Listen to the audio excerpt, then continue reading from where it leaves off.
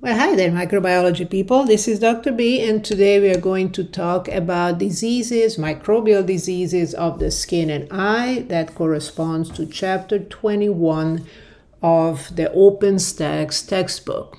And all of these disease chapters, we are going to start talking briefly about the anatomy of the organ system we are looking at and touch on some of the defense mechanisms that exist. And then we are going to go through each group of microbial agents, and we'll be doing particular emphasis on some of them. So let's get started with the skin. And the skin is an excellent and very strong barrier to pathogens. You may have seen the diagram about the structure of the skin. Basically, I have two major regions, the epidermis and the dermis. And the epidermis, which is the outermost layer, is formed by a stack of tightly packed cells. They're called keratinocytes. And these layers, again, they are very tightly packed, so it's really difficult to penetrate for pathogens. But in addition, there is a protein called keratin, and this is a waterproofing protein that provides additional protection to the skin. In addition to that, the environment on the surface of the skin is pretty dry. And you may recall that we talked about sweat being salty. So it's a dry and salty environment. There are some regions that are not as dry, but overall it's not a very welcoming environment, although we do have a resident microbiota, particularly gram-positive, such as staphylococci, on the skin. Regarding the eye, the mucous membrane covering the eye, it's called the conjunctiva, and particularly the area just in front of the pupil is called the cornea. And the most common eye infection is the infection of the conjunctiva, conjunctivitis, also called pink eye. And regarding the defenses of the eye, well, we have the whole lacrimal apparatus producing tears, which are moving liquids. Remember how moving liquids can prevent the adhesion of microbes to the tissue. And tears also contain a number of antimicrobial substances, and that includes lysozyme, the enzyme that breaks, indeed, peptidoglycans, so it breaks the bacterial cell wall, as well as IgA, which is the subclass of antibody immunoglobulin that is present in secretions. So again, there are a number of protection mechanisms in the eye. So let's move on to skin infections. So let's get started with the microbial infections of the skin. And if you go to your textbook, the OpenStax microbiology book, there's a whole table about containing medical names to the different types of skin lesions. And these skin lesions can be dry, can be wet, can contain pus. So, for example, you have crust and cysts and macules and ulcers and pustules and vesicles and papules and wheals. So there is a whole set of naming the different types of skin lesions. Now, these skin lesions can be caused by the pathogen directly, or can be also reactions of the skin and or the immune system to the presence of the pathogens. And they are used for their descriptors, but doesn't mean that there is, one type of lesion that goes with one type of pathogen. There can be, multiple manifestations, multiple types of skin lesions caused by the same microbe.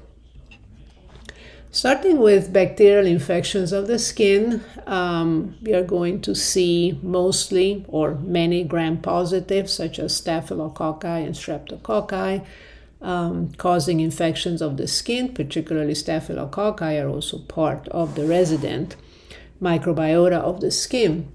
And as we were saying, although the skin is an excellent barrier when it's unbroken, but once you have, a wound or a burn, etc., then there will be opportunistic pathogens that can penetrate and cause infections. So let's get started with Staphylococcus aureus. And I also recommend, I have a short episode in which I compare staphylococci and streptococci. And staphylococci are, as you know, gram-positive cocci in cluster, grape-like clusters as arrangement, and again, they are part of the normal microbiota. That said, there is this species which is called the Staphylococcus aureus. And aureus, which is spelled A-U-R-E-U-S, and it comes from the word gold. It's called like that because the pus formed by Staphylococcus aureus tend to have this yellowish color. So S. aureus is actually present on our skin, but it can acquire a number of virulence factors, and it can be quite nasty. And some of the virulence factors have to do with enzymes, and others have to do with antibiotic resistance. So they can cause purulent skin infections. So that means purulent, that they present pus. So folliculitis, furuncle, carbuncle is very often a little infection that can, become bigger and inflamed and red and so on. Then we have a kind of funky name for a condition. So it's called the scalded skin syndrome. So this is a condition that is often present in newborns, and it's caused by toxins produced by staphylococci. And it's called like that, but because it almost looked like, the baby's skin had been burned. And another one caused also by staphylococci is the condition called impetigo. Now, one of the issues, or the major issues related to Staphylococcus aureus, is when it acquires resistance. And what we call MRSA, or some people would say MRSA, is when Staphylococcus aureus becomes methicillin resistant. So methicillin, as the name says, is a antibiotic that belongs to the beta-lactamase family, a cousin of penicillin. And MRSA can be of two kinds, community-acquired and hospital-acquired. And usually it entails, closed, body contact. So, for community acquired, you may think about like certain athletes and, people who have wrestlers and so on. But it can, just be part of an object, so be transmitted through an object close to the skin. In the healthcare setting, of course, it's part of nosocomial diseases, in a hospital healthcare setting, you're just going to have a higher risk of acquired such infections. So they seem to be actually slightly different. If I recall correctly, the community acquired may be a bit more, not dangerous, but more aggressive compared to the healthcare one. So again, the Staphylococcus aureus can acquire multiple virulence factors. We talked about the resistant one. We talked about toxins. They also present hemolysins. These are the toxins that can lyse, break red blood cells, and coagulates, which, as the name indicates, it coagulates, it clumps the fibrin or fibrinogen, which can kind of protect them from the immune system. And in order to isolate and characterize Staphylococcus aureus, it's usually used a medium selective differential such as mannitol salt agar, it's going to grow because it's salt resistant. It's going to provide a yellow color because it's a mannitol fermenter, and then it will give a positive test on coagulase. So it's not the only one, but all those three tests together is a high indication for Staphylococcus aureus. Moving on to streptococci. As you know, we talked about how to classify streptococci. A lot of this has to do with their effect on red blood cells, hemolysis. So we have the alpha, beta, and gamma hemolysis, and beta hemolysis is the most drastic in the sense that it completely ruptures the red blood cells.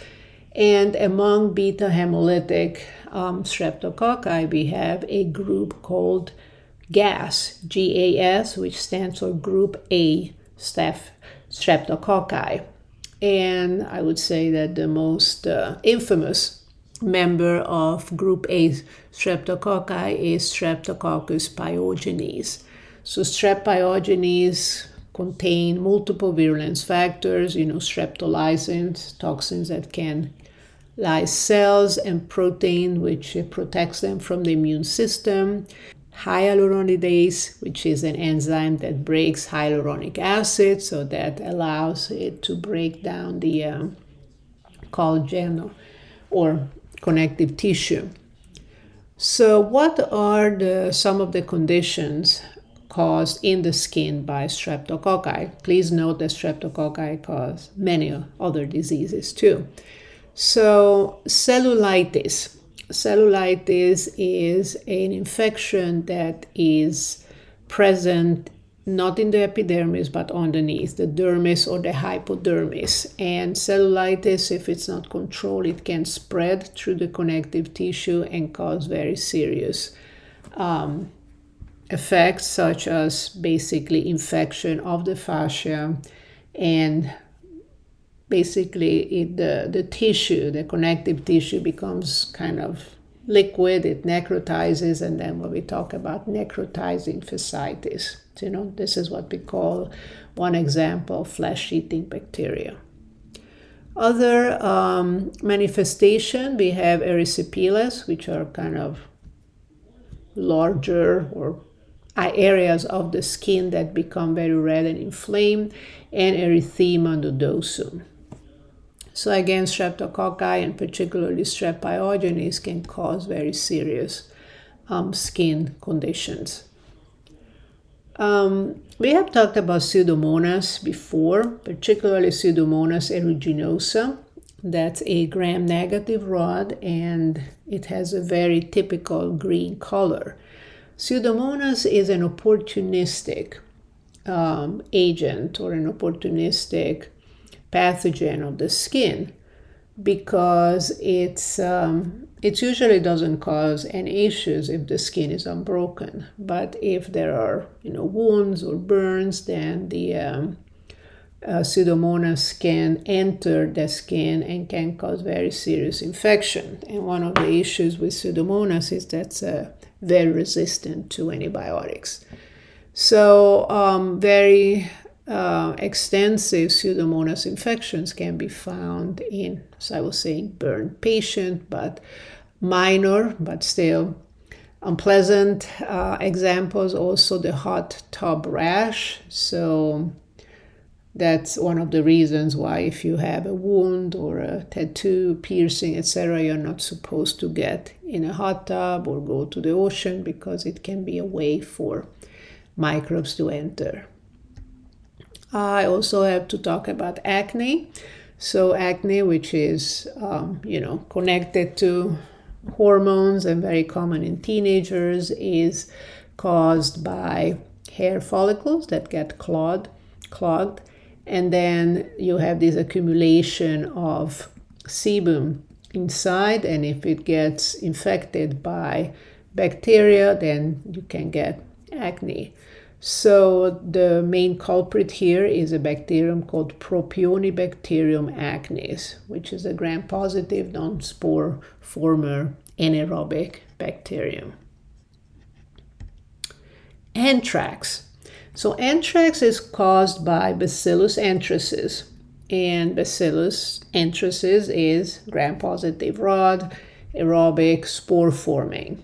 Anthrax can enter the body different ways, but it can enter through the skin. And not the unbroken skin, there has to be abrasions. And B. anthracis is its own zoonotic bacterium, so it's often present in animals such as sheep, goat, and cattle. So people working close to such animals may have risk to cutaneous, so skin anthrax. And when anthrax enters through the skin, there is going to be a very typical, very dark, almost black sore. And if it penetrates, deeper, then those presence of toxins by the bacillus can cause sepsis, septicemia, and very serious disease. So among bacterial diseases or infections of the eyes, so remember, conjunctivitis is the inflammation of a conjunctiva, and that's the most common eye infection. So among the bacteria, the most common culprit is Haemophilus influenza.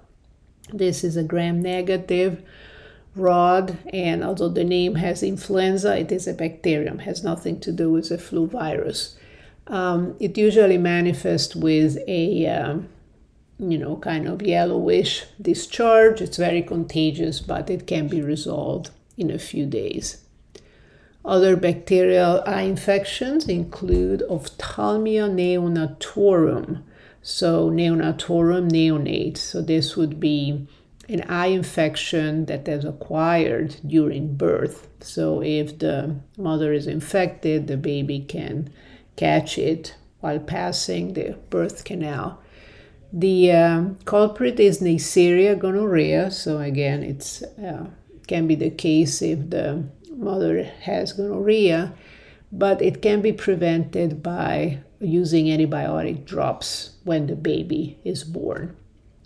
Then we have chlamydia caused diseases.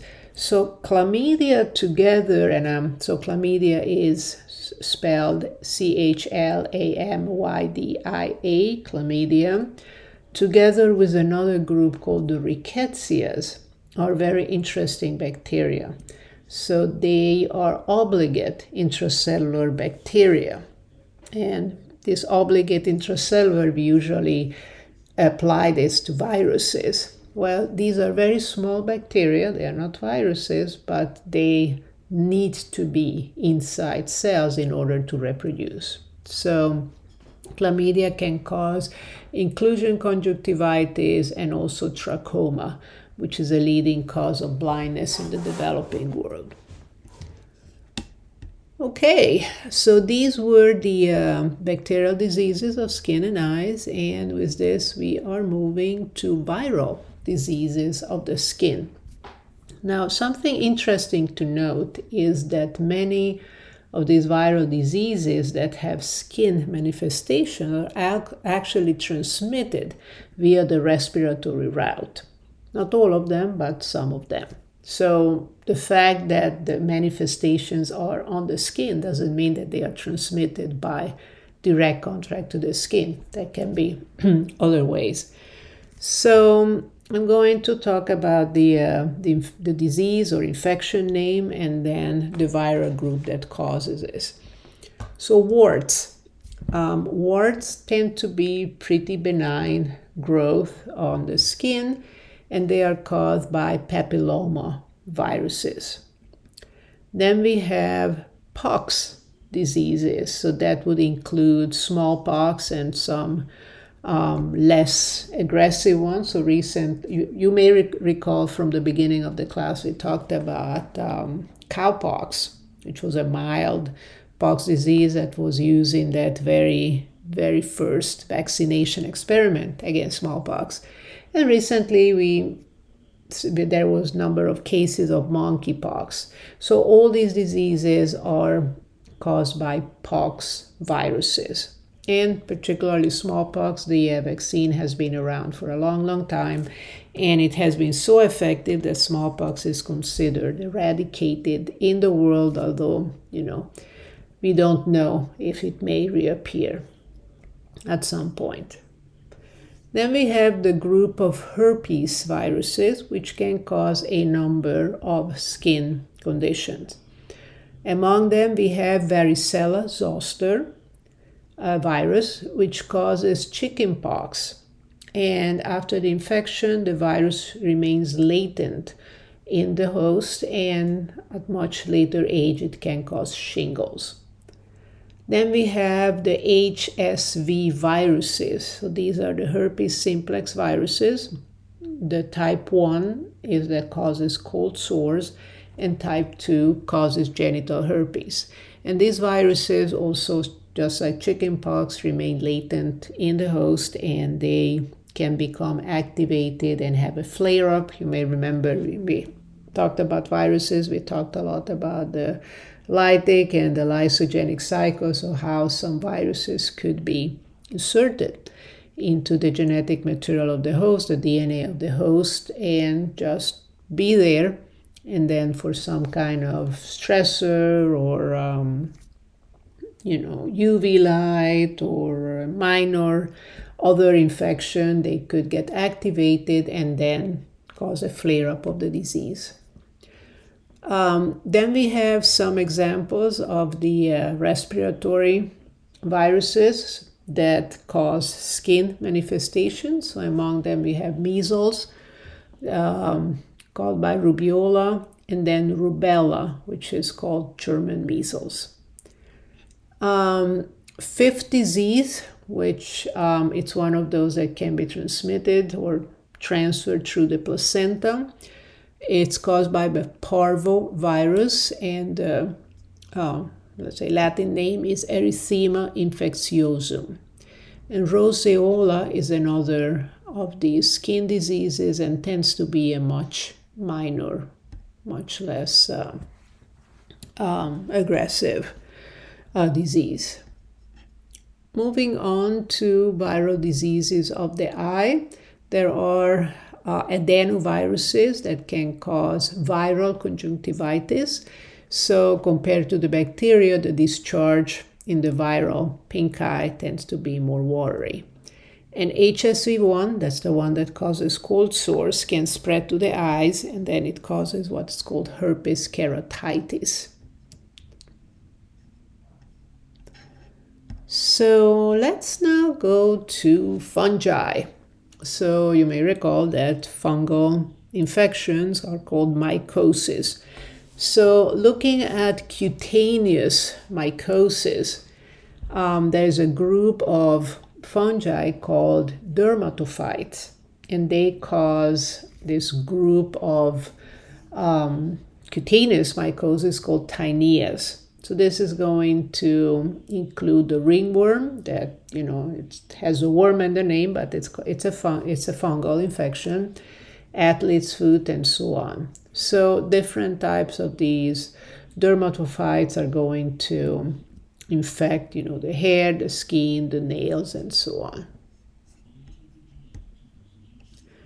We have next cutaneous aspergillosis. So the mold aspergillus, which is very common, can cause primary and secondary aspergillosis.